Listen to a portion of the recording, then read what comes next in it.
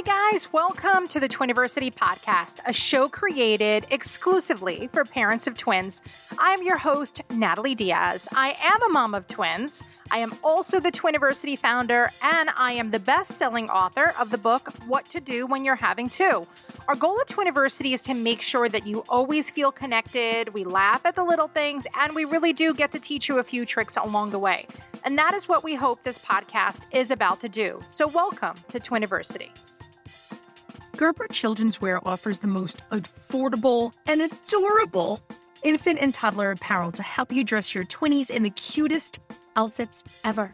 Starting at just $5, I'm literally telling you the truth. They literally have outfits starting at $5. So you could find the perfect going home outfits, stock up on onesies. A side note, they're actually the original owner of the onesie brand trademark, by the way, just so you know. And you could also find super cute sleepwear, everyday outfits, and accessories that parents need for your twins' first years.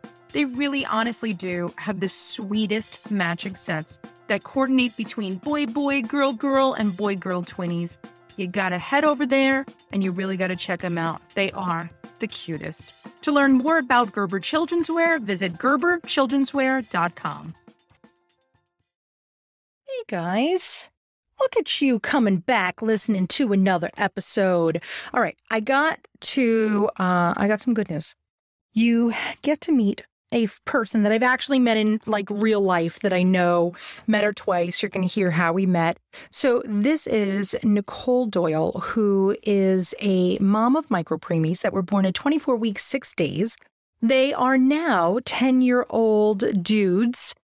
And she has been working with Graham's Foundation for quite some time now. And so Graham's Foundation is one of the nonprofit organizations that Twiniversity has always been a proud partner of. I absolutely love them. Graham's Foundation, like the cracker, spelled like the cracker, not the weight. I always have to tell people when you guys are Googling it. But they are a nonprofit foundation that specializes in support for families with micropreemies. So we're going to hear a little bit about that today. But I just love kind of Nicole's look at, micropreemies. Now listen. If you are currently expecting and things are triggering you left and right about, being premature, having premature babies, then you know what? Don't listen to this podcast now. It's okay. You could come back and listen to this later. But I assure you, the boys are doing good. I talk about my preemies are doing good. So you don't have to get too worried about, what's going to happen. How do they do? I mean, everybody has a different story. And this is the story of Nicole's dudes, and this is the story of things that she's learned and things that she's experienced when having her, boys, little Colin and Thomas, born, under 2 pounds each. It's unbelievable. It's unbelievable what our bodies are capable of, what our hearts are capable of, what our minds are capable of, and I can't wait for you to meet her. So without further ado, here's Nicole. Guys, I'm stoked. So I don't know if you've listened to our podcast before, but I have a very interesting way of taking, what you guys may see as very negative things. And while they aren't positive, I know that we're talking about them because there is silver linings that come to things. And so today I'm here with my friend Nicole, who I'm very happy to have said that I've met in person, which is rare for a podcast guest. A lot of my people I, only meet through, here on Zoom. But Nicole and I have met. Have we met more than once, Nicole? Yes. And I have to tell you, it's embarrassing. I'm such a fangirl. I totally fangirl at you at the Teenies for Preemies when you came. That was fun. So excited. Prior to that, we met in LA at the Santa Monica Century City Mall. Yes. I think one of its third remodels. Now it's completely different and gorgeous. But you were hosting an event for twins. And also, what is the name of that woman who did the Kim West. Oh my God, we still have those things.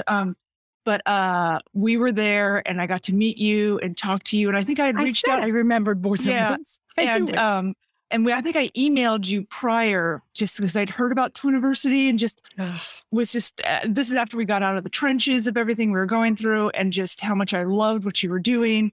Yeah, I've fangirled you so many times. Listen, and right back at you. I mean, in all sincerity, I I'm so happy when twin families get to connect with me, whether I am just kind of like a symbol of what we are, because that's what I feel like I am a lot of times, is that I'm like this beacon, right? So you know that if any of you, by the way, and it's not just Nicole, it's any twin families that are out there, if you know that I'm there, you're like, oh my gosh. And I don't really, although I want to say that it's all about me, I think that I'm a symbol of our unity and how we really are connected. And that immediately when you meet another twin family, you know that you have this relationship already built in, because we've been through a lot together. Yes. Now, Nicole, honestly, you really have been through most. So meeting you personally, and then on the other side, kind of professionally, now that you're involved with Graham's Foundation, I definitely want to talk about that.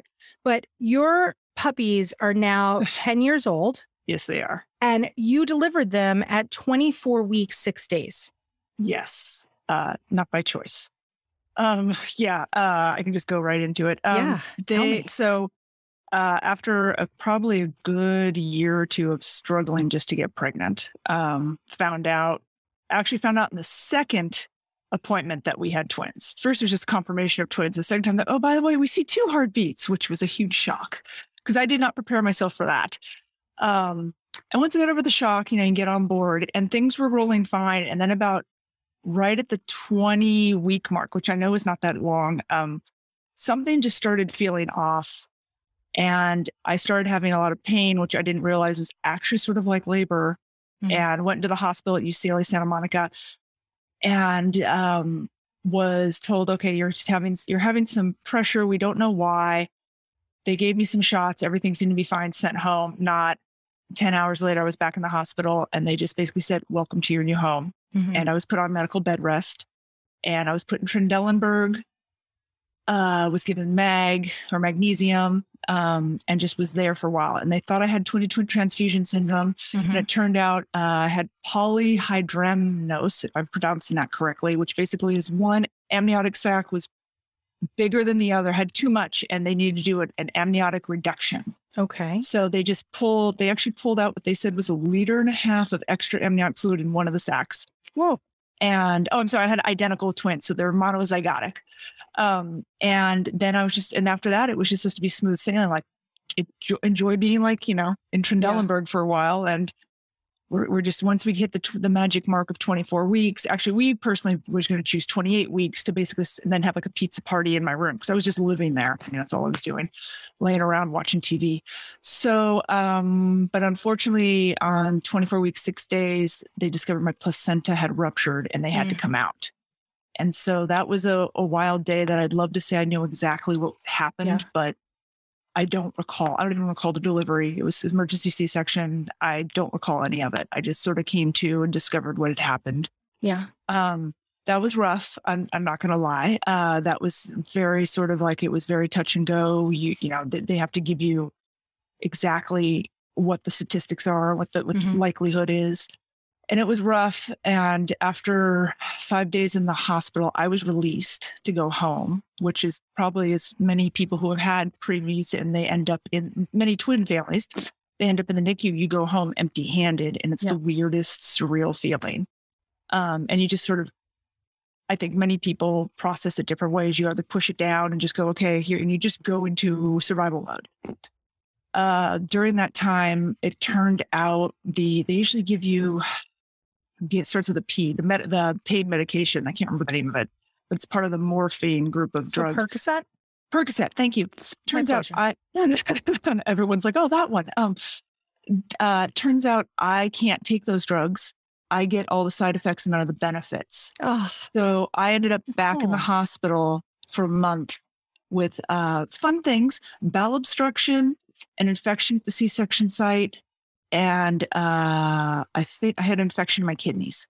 Jeez. And so I was in the hospital for a month after. I was on a different level than the kids. I was going to say it was the same hospital. Same hospital. So I would get reports by the nurses who would come up and just see how I was doing. Also, my mom was my husband jokes, my wife moved out of the house and my mother-in-law moved in because my mom came down and immediately just started dealing with everything, which was a blessing. And because I just had surgery, they couldn't do surgery on the fun bowel obstruction. So I had to have an NG tube, which I called the Skittle hose because it was they're pulling things out and you're like, oh, it's red today. Oh, it's blue today. I mean, and I couldn't eat. That was the worst part. I wasn't allowed to eat for 5 days. So instead of the morphine schedule of drugs they put me on, oh my God, I can't remember, like Tramadol, the Albuterol, and everything ended up fine, but it took that long, and I wasn't allowed to see the kids because you can't have an infection and go into the NICU. And this is all obviously pre-COVID restrictions and stuff. So once I finally was able to go down there, it was interesting. Like I processed that. I actually didn't. You're in survival mode. You're in that survival mode. I got out of that. I went into the next survival mode of our kids and fighting for them. The boys both had to have PDA ligation surgery. Okay. Which is what? That's when babies are born full term or close to full term, the moment that the whole process happens, hormones get secreted. Because when they're in utero, blood is circulation just going any which way. It's totally cool. But when everything's about to happen, it basically closes off the clamp that lets it go every which way and starts our actual circulatory system. Okay. When they're that young, half the time it just doesn't happen because the hormone wasn't secreted. Okay. Nothing's been happened. Nothing happens. They can give a drug, they can give a steroid that can sometimes cause it to happen. Okay. Sometimes it doesn't. It's a smaller amount. And of course, my kids did not have that. So they had to have the ligation surgery, which sort of clamps that vein off and starts circulation. If I'm saying it all correctly, I apologize to anyone out there in the medical industry. So then with that, a side effect from that for surgery can be if they accidentally cut a nerve while they're going in there, because they go in from the back, will be a paralyzed left vocal cord. Now, sometimes it can come back and sometimes it can't. It won't. So one of my kids, Colin, his came back. Thomas's did not. It actually hasn't affected him too much. He just has to have once. Actually, it now has gone to every 3 years checks from the ENT just to see how his voice is. And I think the big test will be puberty, which we'll wheeze off from that. Thank goodness. I'm not ready for that. But they have, their voices sound fine. Like there's nothing really, that's just a side effect. And I'm sure some people here may have dealt with that if their children have had PDA. Let's see, we've also gone through, one had a brain bleed at birth, but it resolved itself luckily. Wonderful. And, we spent over 5 months in the NICU. In fact, we're in May. So I'm coming up on the anniversaries of both of them being released. So they were born in November 11th. And Thomas was released Cinco de Mayo. And then Colin was released on May 8th. Wow. So they were close. Yeah, so they were close. Oh, went home with each other. Now, you know what's really interesting?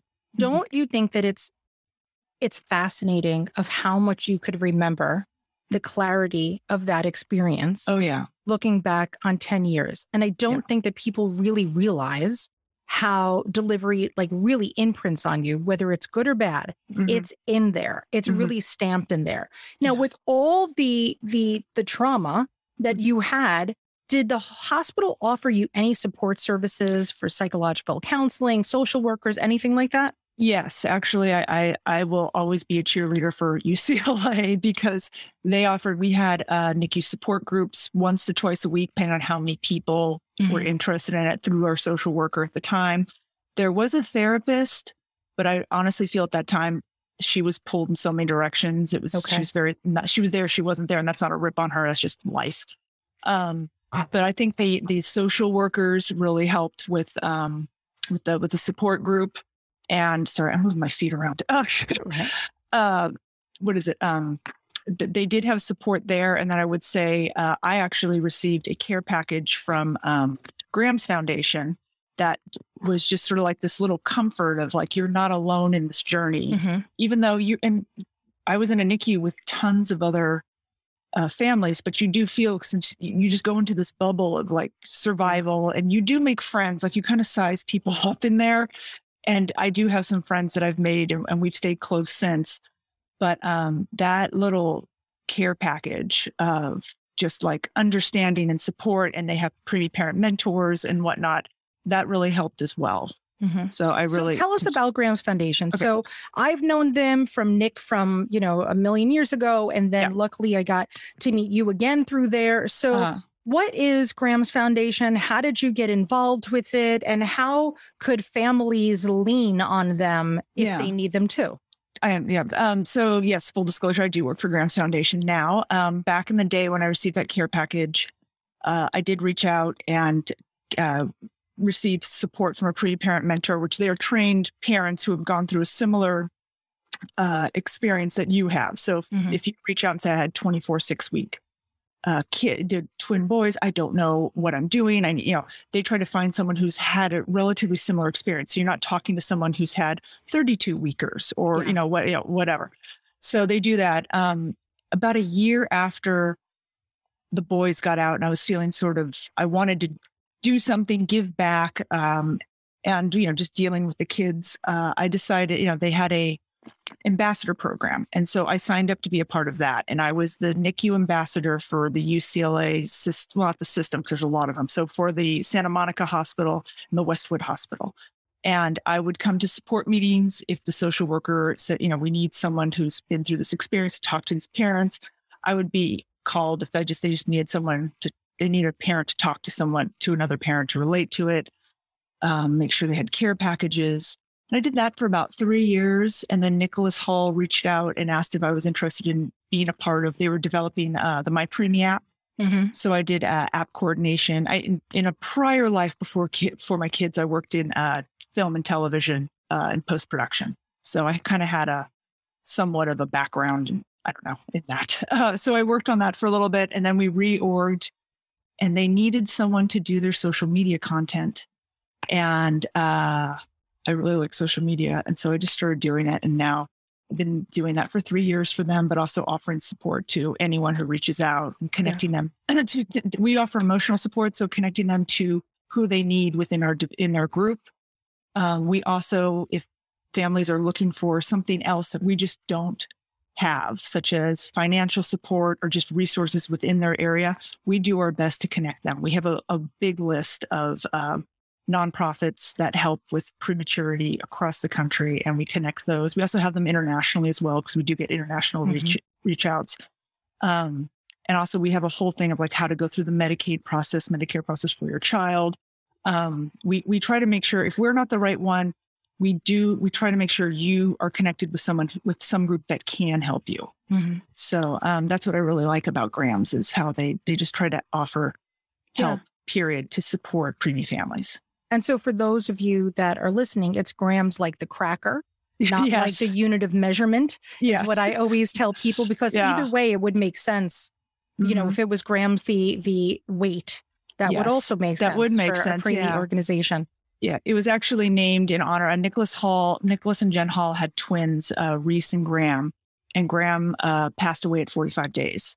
And at the time when they had their micropreemie twins, they didn't feel like they had a lot of support. They felt very isolated, and they wanted to create a space that could help those preemie families, especially twins. But we obviously have micropreemies and preemies, singletons, twins, multiples.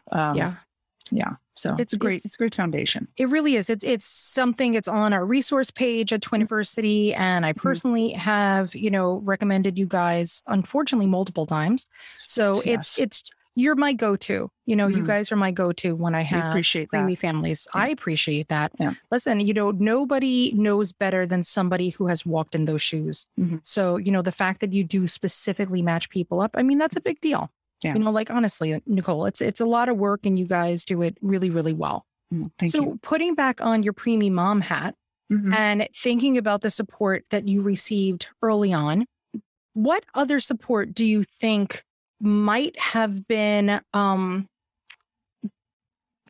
more useful, I don't want to say, but I know that as a preemie parent, there were things that I didn't know until it was way past the time that I should have known them. Yeah.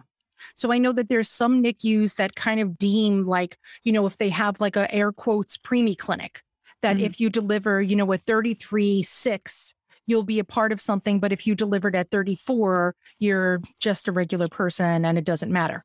Yeah.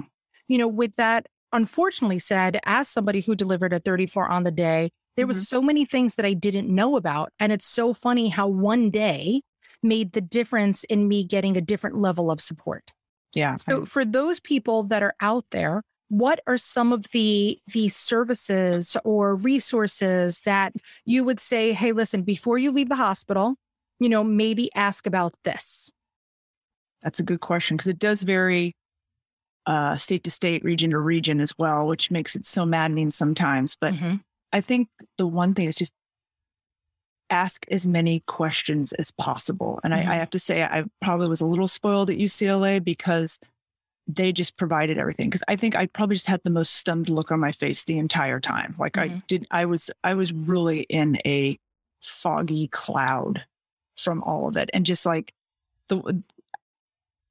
if anything, I probably didn't ask enough questions. So that, but definitely just like, what else do we need? Just keep asking, what else do I need? I think is the best thing to say to any nurse, because a lot of the nurses are there and care and want to do stuff, but also they've been through it so many times. I think they just forget, because it's second nature to them. It's not even first nature to us. We're all like in a, what just happened? Where is my kid? The parenting magazines I've been reading leading up to this have nothing about that. What else do I need to know? What else do I need? Because even though we went through the ringer with our kids in the NICU, they didn't come home with like what we call accessories. They didn't come home with oxygen. They didn't come home with any of that stuff. That was probably one of the positives, I don't know, from the whole thing, but we were there for a very long time. Yeah. So I would say always ask questions. Never think a question is too silly or too small or whatever. Just ask that. And the other thing that I wish I could have done, but at the time I felt very small and I felt very scared and I didn't want to share that with people, is always accept help. Like when friends would be like, oh, can I bring something over? What can I do? And I'm fine. That was a lie. I was not fine. There was no way I was fine. Oh my God. Yes. And I luckily had one or two friends who were just super bossy and they're like, don't care, and would just drop stuff off. And that made all the difference. And my mom being there made that all the difference. I know some people can't, just where they live or whatever, just don't have the family around. Just accept the help. Or if someone says, one of the things I realized I could have done back in the day was when you're sitting there in the NICU and you're just like, oh, I really need the grocery, you start making lists. So anytime anyone asks, you're like, oh, I have this list, or you can text them. Because that way it's a way of helping without being that in the middle of everything that's going on. Yeah. Because it's rough. You're going through motions. You get home and you realize maybe you have no food, or, wow, I just have all this laundry. It's just insane, and that goes for, full termers too. You're so tired. Absolutely. From twins. And just two is so difficult, because you're just trying to manage all this and your own self. But then I see pictures, like, especially on your website, like 3 or 4. And I'm like, holy moly, that's a lot of baby. A lot of cute baby, but a lot of baby. Those are like the two main things, is just never stop asking questions. Yeah. Always. I know nowadays, like back in the day, they gave notebooks out, but now like there's apps, you can write notes, your text that way. I still prefer writing. It's how I keep it to memory. Typing in on my phone, I forget it immediately. But yeah, ask questions, always have lists ready for anyone who's like, what can I do? Yeah. Because we made a twins help chore chart specifically for this. Oh, that's cool. So we have like a delivery day pack. And we'll put a link in the show notes, but specifically we made a chart for you to just check off the items that you need to have done, and you could just leave it on your fridge. So if people are coming and going while you're at the NICU, or even while you're at the OB or wherever, people could get whatever's done that they're comfortable with doing. Yeah. Because, your father-in-law may not necessarily want to do laundry, but will easily, go grocery shopping for you, or take the dog to get its nails cut. So, we found that a lot of times, like you're saying, that people don't want to ask for help, but people will check a box. Yeah. And then definitely, like, everybody really wants to help you. Know that. They don't know what to do for you. Exactly. So they're like, whatever you need, just tell us. And you're like, I don't know what I need. Yeah. I need my babies to be inside of me. Yeah. And I need to be sleeping and watching Netflix. That's what I need. Yeah. But it's not your reality at that time, but you have to really accept that help. Now, looking back 10 years, 10 years. I know. Right. And it seems like yesterday. Yes. that these things happen. But if you really think about it, right, they say that the days are long, but the years are short. So you're still kind of in there. And now looking back on 10 years, you still carry a lot with you. Yes.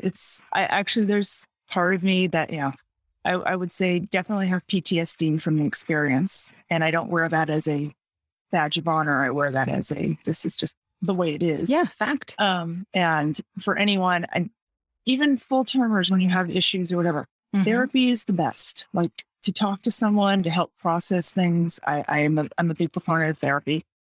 I would say it's just been, sometimes it's surreal. Sometimes I like, you get the pride of like, oh my God, they're still here. How great is that? And it's just so weird to think like these large, stinky boys used to be 1 pound, like Thomas was 1 pound, 8.5, and Colin was 1 pound, 12. Wow. Which I know to me is like, oh, baby. And other people are like, oh my, like this big, as opposed to, I just recently talked to someone and said because sometimes full termers end up in the NICU because of apnea or other issues. And this boy showed up and we called him the bouncer because he was a full term. So he was like 8 pounds. He was almost 9 pounds. He looked like he ate a preemie. Like he just looked so big. And he was there for just like 2 or 3 days. He was in and out. Parents were lovely. And I don't think they fully understood why a couple moms were just like, I think his name was Ian or something, but like the bouncer. And he just looked so big. And to them, he looked normal. To us, he looked gigantic. Yeah. But in reality, he's normal, like, the outliers. And it's just, it is surreal. You do sort of learn to sort of process it. What do the boys know about their delivery? They know that they were born early. They are aware that they're micropreemies. I don't think they really understand what that really means, which is okay because they don't need to learn anything that would cause any, I don't have to say detriment, but like, oh, well, then I'm different. They don't need that right now. They're just trying to get through being fourth graders. They know that because of being born early, that's why they both have IEPs, which I think it's across the country. They call it an IEP. Which is an individualized education plan. So that would be something you'd get in school. If your kids were in something called early intervention, they could graduate into kind of the next program up.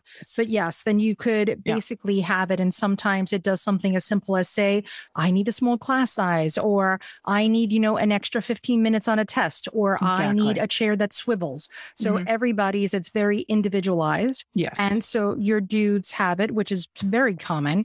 Not only through preemies, but in twinnies in general. I feel like it's pretty common. Yeah. So they both have their IEPs. And so you say it's because they were early.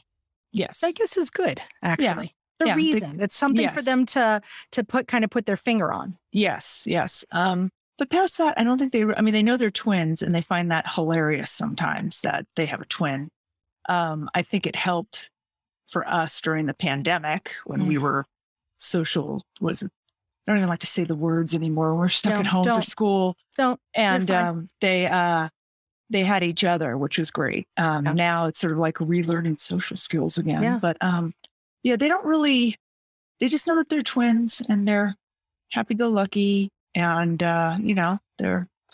you can see, I will say from them being micropreemies, and I'm sure other people have the same thing. Like I do see sort of like, developmentally, they're just a little bit behind, but nothing major. Like when I see neurotypical, whether they're twins, because we do have 5 sets of twins in our school, in their class, you can see the boys do things, and I'm like, and my boys aren't interested in that. They don't do it, and then like 6 months later, that kicks in. It's a weird thing to sort of watch, but it's great. I'm like, okay, they're not too far off, I guess is the best way to put it. Yeah.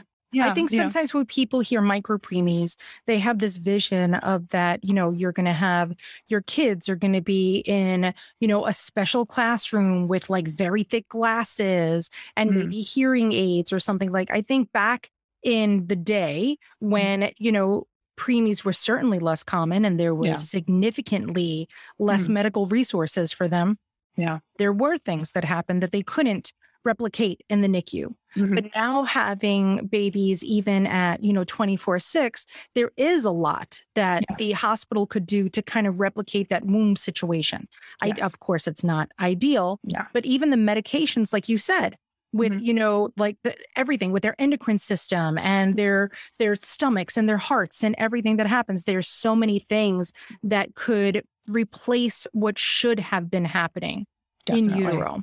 Definitely. But one of the things that I always find interesting is when you think about it, right? And so the dudes are your only puppies, or they're only puppies. Okay, so they're your only puppies, and so not having anything to kind of compare it to, right? Since you have no singletons, do you feel, still like gypped of an experience that you thought that you were going to have? Or have you come to terms with the fact that this was your delivery and that's that? Or do you have days? Oh, sorry. That's okay. I'm so sorry. Or do you have days where you basically say like, this is the way my delivery should have been, and I should have had this, and it didn't go as planned? Hopefully you have a lot of time for this. So I would say yes to all of that. There are days where I'm just like, this is my journey. This is it. This is my path, and here it is. And I should be proud they're here, because there's many people who don't get to say that, who have lost their preemies, have lost their twins, or have lost one or whatever. There are other times, I still get angry. I mean, it's been 10 years, and I do feel gypped, especially when you meet we moved to a different area about 5 years ago, and you meet other families, and there's not the twin experience is small. The twin preemie or micro preemie experience is even a smaller group. And, everyone talks about at some point in time their birth experience. And like, I never want, I can't, I tell them, but it always seems like the scare, like people either get horrified or they go, oh, I'm so, whatever. I don't really need the sorry. It's just sort of fact, but I do feel gypped. Like I do, I did not get that in this day and age, Instagrammable, look at how great, here are my babies. And I do regret not taking a lot of pictures, but at the time I was so scared. I was going to take these pictures and they weren't going to live. And I'd have these, even though the memories are still good, I've learned a lot about baby loss through our programs, but like, it was just such a rough time that yes, there are times I feel really angry. There are times I feel gypped. There are times I feel happy for what I have. It's the gamut. And I couldn't tell you if that's PTSD because things get triggered on me, or if it's just sort of what it is processing the emotions. And I will tell you, it took a good year and a half after the boys were born for me to be diagnosed with PTSD, because it didn't really hit. Like once you sort of feel like you're finally in a safe place. Yeah. And things aren't as bad, things start hitting you all of a sudden, because your brain's like, oh, here, let's process this now. And you're like, I don't want to process this. And so, it took a little bit, and, I'm still processing, obviously 10 years later. Yeah. But, every day, if they come home, I could be thrilled that they're here. And it's, I think anyone who has kids, it's the whole thing of you love them, and sometimes you don't like them, and sometimes you love them. And that's the same thing with just their birth story. And I can tell you, going through this, and obviously 10 years now, I'm not really going to many baby showers, but back in the day, I couldn't go. Yeah. I just couldn't. I couldn't celebrate it. One, either people felt awkward when they'd ask, how are your babies? Because I'd be honest. I wouldn't go through a whole tirade of how it happened, but just like, oh, well, they were born early. And if they ask more questions, then I just stopped wanting to go. And that it made me feel horrible, because I wanted to support friends and family. But at the time, I couldn't. Yeah. Yeah. And that's okay. You learned your boundaries, and you knew what you could do and what you couldn't. And honestly, I don't think anybody could fault you. And, we then get guilty because we're like, I should have been there. I could have done that. We're doing the best that we can. Yeah. Everybody is doing the best that you can, whether you're literally listening to this in the NICU today, or you're 10 years out or 17 years out, you're doing the best that you can. And we all, that's it. That's what we could do. And, the other thing with the NICU that's interesting is I always say to myself, like, your worst is your worst. So whether you had the bouncer right? In the NICU, or whether you had 1 pounders, it's always, a very catastrophic situation that you're in. And it's so scary.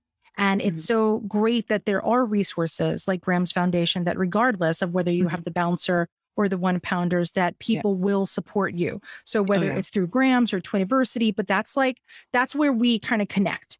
That's how our worlds kind of collide, because we're people that are built to say, okay, I definitely had lemons. Like we got these very weird lemons. I didn't know what was happening.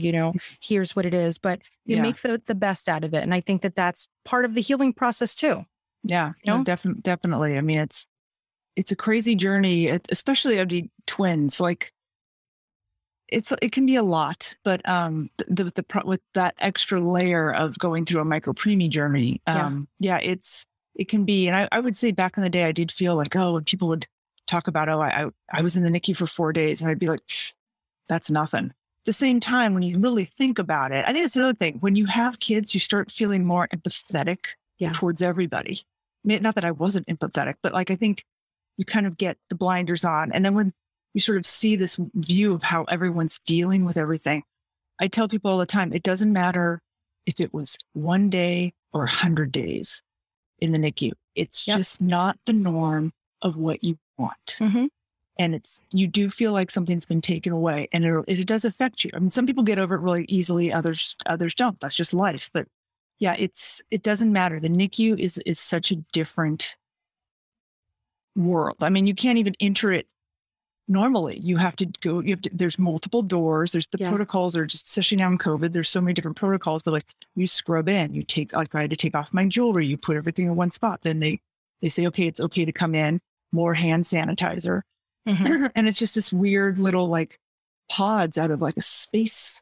Like you just feel it's very surreal, and the beeping and all, it's quiet and it's warm and it's hushed. And it's just like, it's this weird womb in a way, but it's not cozy, at least not to me. That's not what I wanted. It's just, you didn't ask for it. You joined a club you never wanted to, and you don't even get a good t-shirt out of it. It's really just true. Honestly, I have to say that the fun about the cozy thing is that I delivered during Christmas, and you were there for Christmas too. So I remember that I'm like, this is not what I thought my baby's first Christmas would be. And the nurses are like, so make it what you want your baby's first Christmas to be. And I'm like, we need a tree. And so they're like, so bring a tree. And so I brought a little artificial tree, and I'm like, there's no music. And they're like, so put on music. And so I brought a Bluetooth speaker. We had a tree. They were like, you can do things here. This isn't like a situation where, it's like this highly clinical and nobody's allowed to celebrate or have fun. So it was so funny how I was like, no, we can't. There's no smiling in the NICU. This is horrible. And the nurse was like, no, Nat. You could do whatever you want. What do you want to do? You want a snack? You can't eat here. At the time, there was no eating at the bedside, but they're like, we have a room right there. Go have a snack. Come back. What do you want to do? You need magazines? Well, they were bringing them out of like the nurse's station. So you can try to make it hospitable. And I think that it's really, unfortunately, it's the luck of the nurses that you get, right? Because you're going to have some nurses who are going to be like, nope. You can't bring anything from outside. There's nothing. Meanwhile, my nurses were like, bring a tree, from the dollar store. It's okay. As long as it's not near the babies and it's in this section, you're fine. If you want to bring, but I remember that they were like, take a picture of your tree at home and print it out, and we'll put it up on the inside of their isolette. And so that they could look the tree. So they really did try their best. But since I had never known anybody that was in the NICU, it was very difficult for me to realize that you can make it as hospitable as you want. And so you go back to NICUs a lot. And so I often do too. So sometimes I'll be working with, a breastfeeding family. And I always say, like, I'll come to the hospital and they'll be like, they're early. And I'll say, so like, what does it matter? We're not going to have this. Like, I'm coming up. You want me? I'm there. And I immediately, like, I used to get very triggered, as the kids say, when I would go in. But now I definitely go into like mama bear mode. And I'm like, what's the oxygen level out? How long are they going to be there? Could they be closer together? Could they see each other? And then, what's going to be easier for mom and what's going to be easier for dad and how, so I start thinking about even like the chair that people are sitting in, right? Because you think like, oh, that's not a big deal. You're going to get a chair. No, there's always going to be like that good chair in the NICU. And you're going to be like, I'm going to get there early and I'm going to get that chair. That is so true. Right. Yes. So it's so funny that it really becomes like a little extension of your home.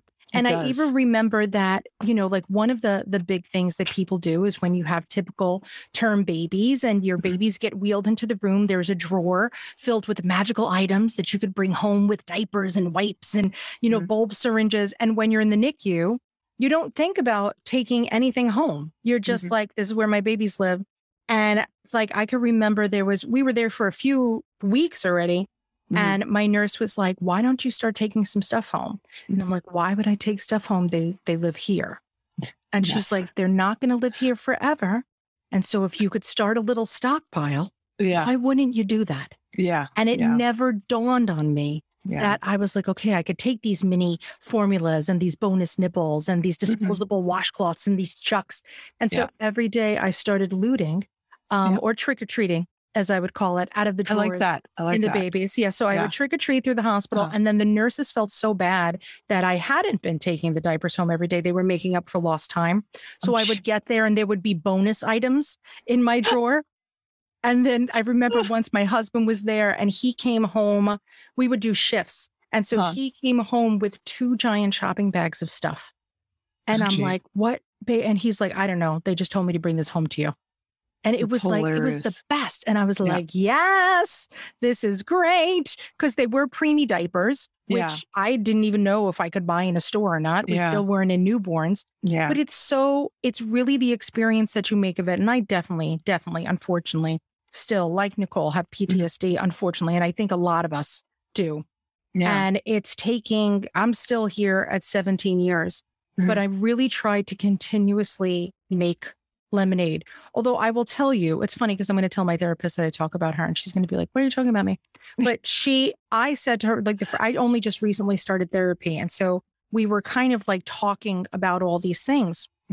And so where people would highlight like big, traumatic things, I actually didn't have my delivery on the list of traumatic things. Like it was just like a fact to me. Like that's just what happened. Never really unpacking it as, like trauma or whatever. And I said, I've been talking about it, for 13 years now. And she's like, but it's different if you're speaking to educate or speaking to heal. That's true. And I never really thought about it that way. So I guess where everybody's a work in progress, right? So we're all learning and we're getting there. But I love the work that, you do and how you took your experience. And I honestly, like, I find you like so inspiring. And I know that you probably say, well, this was just, my life story and this is what it is. And, but I look at you and I'm like, you definitely are, you're cut from a different cloth. Your boys are like, you're destined for something extraordinary. Like, I do believe that everything happens for a reason. And maybe it was their delivery that brought you to Grams, that then connected you with families that are going to connect families. Like it's this giant, little freaking connection that we have. It's unbelievable. But I know that I am proud to know you. And I know that when I saw your name on who I was talking to today, I didn't even go look anything up. I was like, this is going to be good. And I know that you're my go-to because I find you, like, I really do. I find the whole thing very inspiring. And other people, like, people could listen to this and, right, Nicole, they're going to take away what they want from it. So they could either be like, oh my gosh, Nicole and Nat are traumatized from their deliveries. I'm going to have preemies. Here's what's going to happen. They're going to have PDAs. They're going to need surgery. Or you could say, look at these 2 women who went through very different experiences delivering at very different times, yet having a commonality and that's why I always say that everybody's worst is their worst. But you could look back on it and say, you know what? That was my story. And that's what it is. Exactly. And now what are we gonna do with that? I know that honestly, as my kids get older, I get a little like worried, like, are they gonna deliver early? Like what's gonna happen? Like, I think I start thinking already about that. And maybe because I have a daughter, I think maybe I do really worry less about my son, as horrible as that is. But I think about her and I think about like what type of delivery that she's going to have. And is there anything that I could do? But I do know by wearing my professional twiniversity hat, there's nothing that you could do. Yeah, I mean, there's nothing that you could do. Absolutely. I mean, just when you brought up like, when people hear, 24 6-weekers and they went through this, that, and the other. I mean, there are families I know that their babies were delivered later, even almost full term, who went through almost some, not PDA, but like brain bleeds still happen. Sure, I mean, all these things happen. I don't want to go through and freak out people, but like it can happen at any time. And it's astounding how everyone can have a commonality, but also everyone's personal journey is what it is. It's personal. Yeah. And we can all like look at each other and go, yeah, like you give that look of like, I understand what you're going through, but obviously there's just a little bit different here and there. And I think that's one thing about going through it and just feeling that like, oh, I wish it went through this. It doesn't help that there is no, what to expect when you're expecting?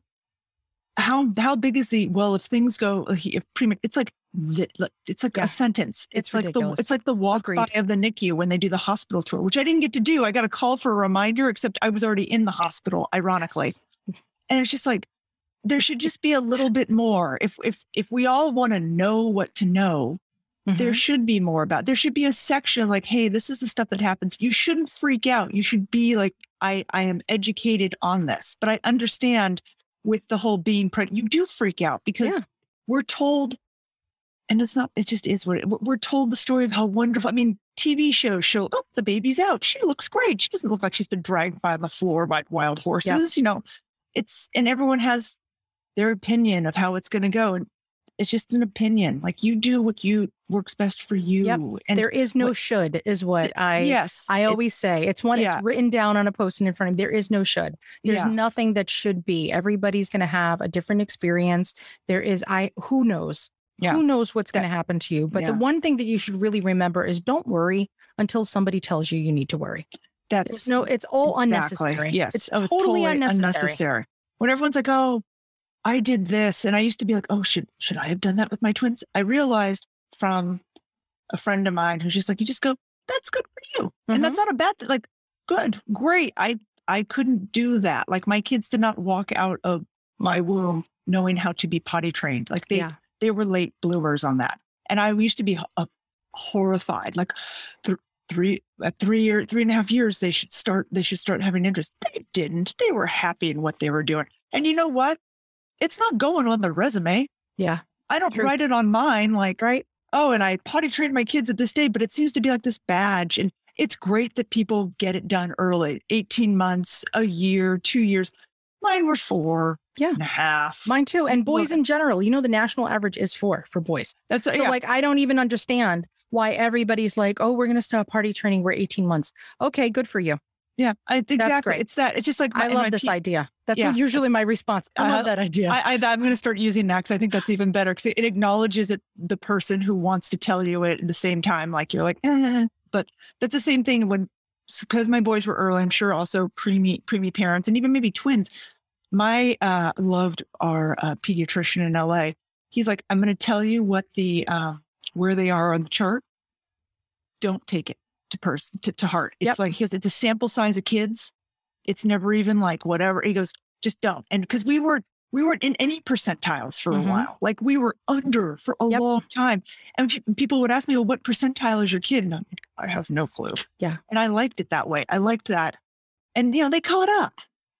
It's just like when people freak out, like everything evens out in some way, shape, or form.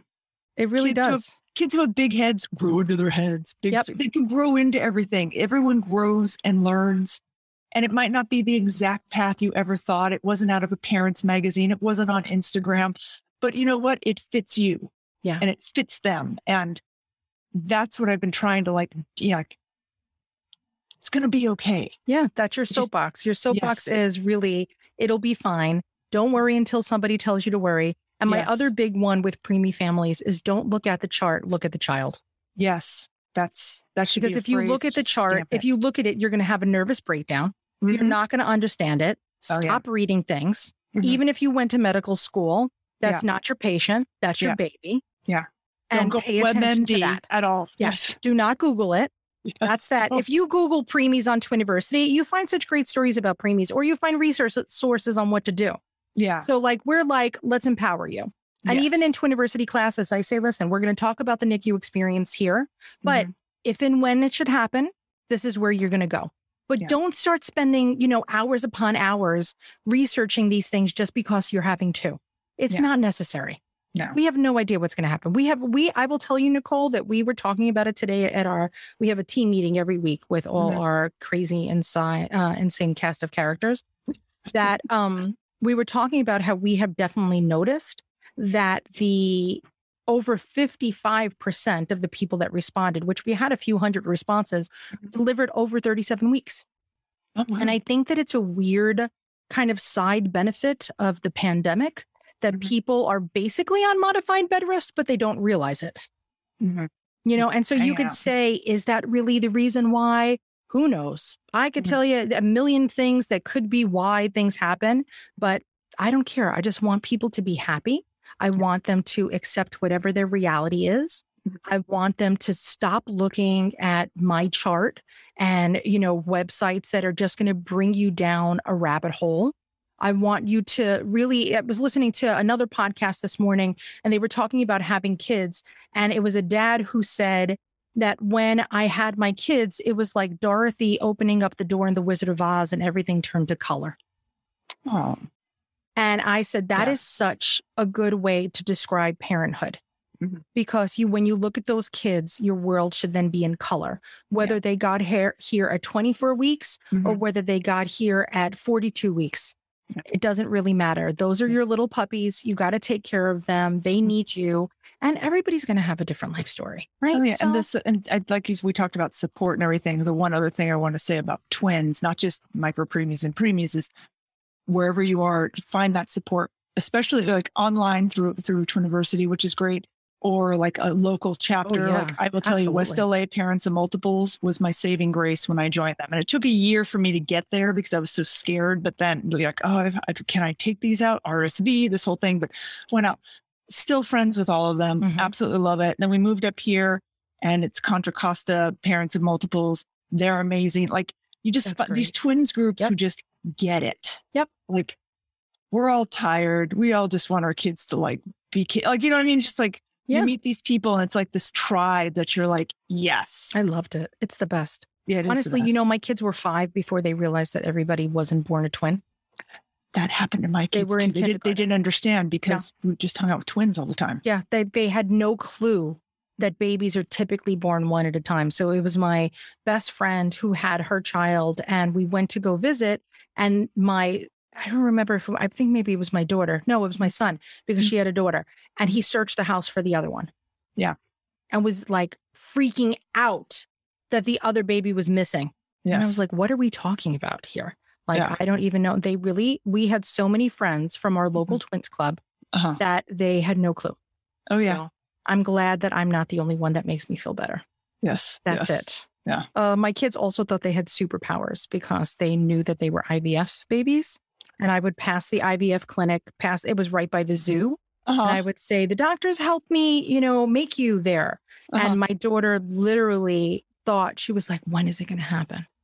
Sneakily. And I was like, what's going to happen? And she's like, when? I don't want to be in school. And then fire shoots out of my eyes. Oh, my she thought she was going to be like an X-Men. I absolutely love that. That'd be awesome. Honestly, I guess we were watching superhero movies and she just assumed that if a scientist helped, a doctor scientist helped make you, that, you were, bitten by a radioactive spider or whatever. But it's unbelievable the things that kids will take away from things that may have traumatized you, like my infertility, right? I could say, I could sit here. Instead, I say, that is hilarious. Yeah. That look at my IVF experience. My daughter was worried about injuring her schoolmates with laser eyes. That is, she off to see, what was that? This school League of Justice, the Justice League, the cartoon, because the Wonder Twin Powers. They did 4 not. months They shape did of. not develop Wonder Twin powers, unfortunately. No, neither did mine. I think they're still waiting. So good luck to all of them. Oh, Nicole, I'm so excited to see you, and I'm so excited that we got to have some time together. I'm really like, first of all, I'm honored that you found me 100 years ago, and I love that. You know that I'm here too. And I love that I know that you're there too. So we know that if we ever have people in our community that need support, we have each other. Yes. And guys, you should go look at Graham's Foundation. Make sure that you like everything on social because it's Nicole that's doing it. So, double tap, put a comment, save it, all that good stuff, but go check them out. And it really is an extraordinary resource. And if you need things from us, you could just find them. They're just grahamsfoundation.org. We'll put some links down in the show notes below, but you'll find them on our resource page because they have been and will always be there. And they are one of our favorite nonprofits. More so, I think, than some of the major guys, because there's a very personal, end to you guys. Like, I know that I could literally call you if I need you. I'm not necessarily calling people at the March of Dimes. Yeah. No, I don't have a contact there at this time. Yeah. They do great things, but I feel like we're trying to help the parent meet them now, not trying to do the research for later. Yeah. And that's not a dig. It's just, they're trying to figure out how to end. They're both important things, and it depends on what part of your story that you're at. Yeah. Right. In the very beginning, you need the support. At the end, when you look back and say, okay, now we could do this. We could do the March for Babies and we could do that other stuff. But when your world is on fire, you need a fireman. Yeah. And that's what Graham's Foundation really is, in my opinion. You guys come and you give me that support and you relieve all my anxiety, or as much as you can. I shouldn't say all. I have way too much anxiety. But it's just really great. And Nicole, thank you so much for playing with me today. Thank you. I just want to state, if anyone out there does need help, you can always just DM us directly on Facebook, on Instagram, on TikTok, even on LinkedIn. We're on all of them. And we'll gladly connect, whether it's the resources you need from us or any other place. We'll gladly connect anyone who needs help. Oh, I love you so much, Nicole. Thank you so much. I love you. The fangirl. I've been really trying to reel it in right now because I just... Really, if people had seen me at Teenies for Preemies Poor Nat, I was just like, oh my God, I love you. But was I so excited? At all? No, I was so excited though. Even my husband's like, you need to tone it down. I'm like, I can't. So excited to see her. Never. I'm so proud of what we created at Twiniversity, and it's amazing. It's, you guys see me, but there's a lot of people behind this curtain that are making sure that everybody has the support that they need. It's such an extraordinary experience. But honestly, Nicole, like, if I didn't have them early and I didn't have infertility, there probably wouldn't be a Twiniversity. Oh, yeah. Right. So you got to think about, I had a wonderful career in luxury African travel. Like, I had like a wonderful life, but that second heartbeat really changes your universe. And then, on top of pregnancy complications, on top of delivery complications, and then, newborn issues, it's a lot. And so it just had to be done. Yeah. It really had to be done. And I'm glad that we keep doing it. And I'm glad that we have partners like you guys that just make it so much easier for us. So yeah, the fangirl honestly really does go both ways. So for as much as you love me, I really do love you. I can't even tell you, I could picture you at 24 weeks. Like, I could see you in my mind's eye in the hospital. Like, I know what you went through because I've been through it, unfortunately, with so many other Twiniversity families. Yeah. That I have a very different worldview on things. And I know that things are going to be okay. Mm-hmm. And this is what it is. We take one day at a time. We take each step and we figure it out. And so that's what I'm trying to do. I'm trying my best here. And I appreciate it. I'm sure many people appreciate it as well, because just to have that view just helps. That little step of empathy, as opposed to, it'll be, you know what I mean? Like, can't be. There's no dismissing. Yep. Yeah. Nope. I would never, ever. I hated when people did that to me, even for like postpartum, and they'll be like, oh, you just feel this way. Nope. Could you just stop that? Yeah. Could we just could you just validate how I feel for 2 seconds before you dismiss anything that I'm saying to you? Yes. So thank you. My mom still does it. God bless her. I love her. No, she really doesn't. I shouldn't bother her. But she's, we live and learn. So every generation we're getting a little bit more empathetic, I think, So it's different. And guys, for you out there in the interwebs that are listening, watching, wherever you're getting this, just know that we really do mean it when we say that you can message us. So you know how to get Nicole. You certainly know how to get me. And you really should, if you do, or like, Nat, I don't hate this. This isn't the worst way. I've spent the last 7 hours binge listening to your podcast. Like and subscribe to this podcast because that is how the interwebs decides who gets to find you. Is by, this crazy algorithm. So if you were like, yes, I learned one thing, this wasn't boring, I can't stand Nat, like don't, or write a review. You could leave that 1-star review like on iTunes right now that says, all I do is yell at my dog. Feel free. It's my favorite review actually that I have ever gotten on this podcast. And if you ever watch me promote this podcast, it's usually that review. And the review of the book that I always publish is this one person that titled it Yuck, Mrs. Cannibal, because I talked about placenta encapsulation. So there you go.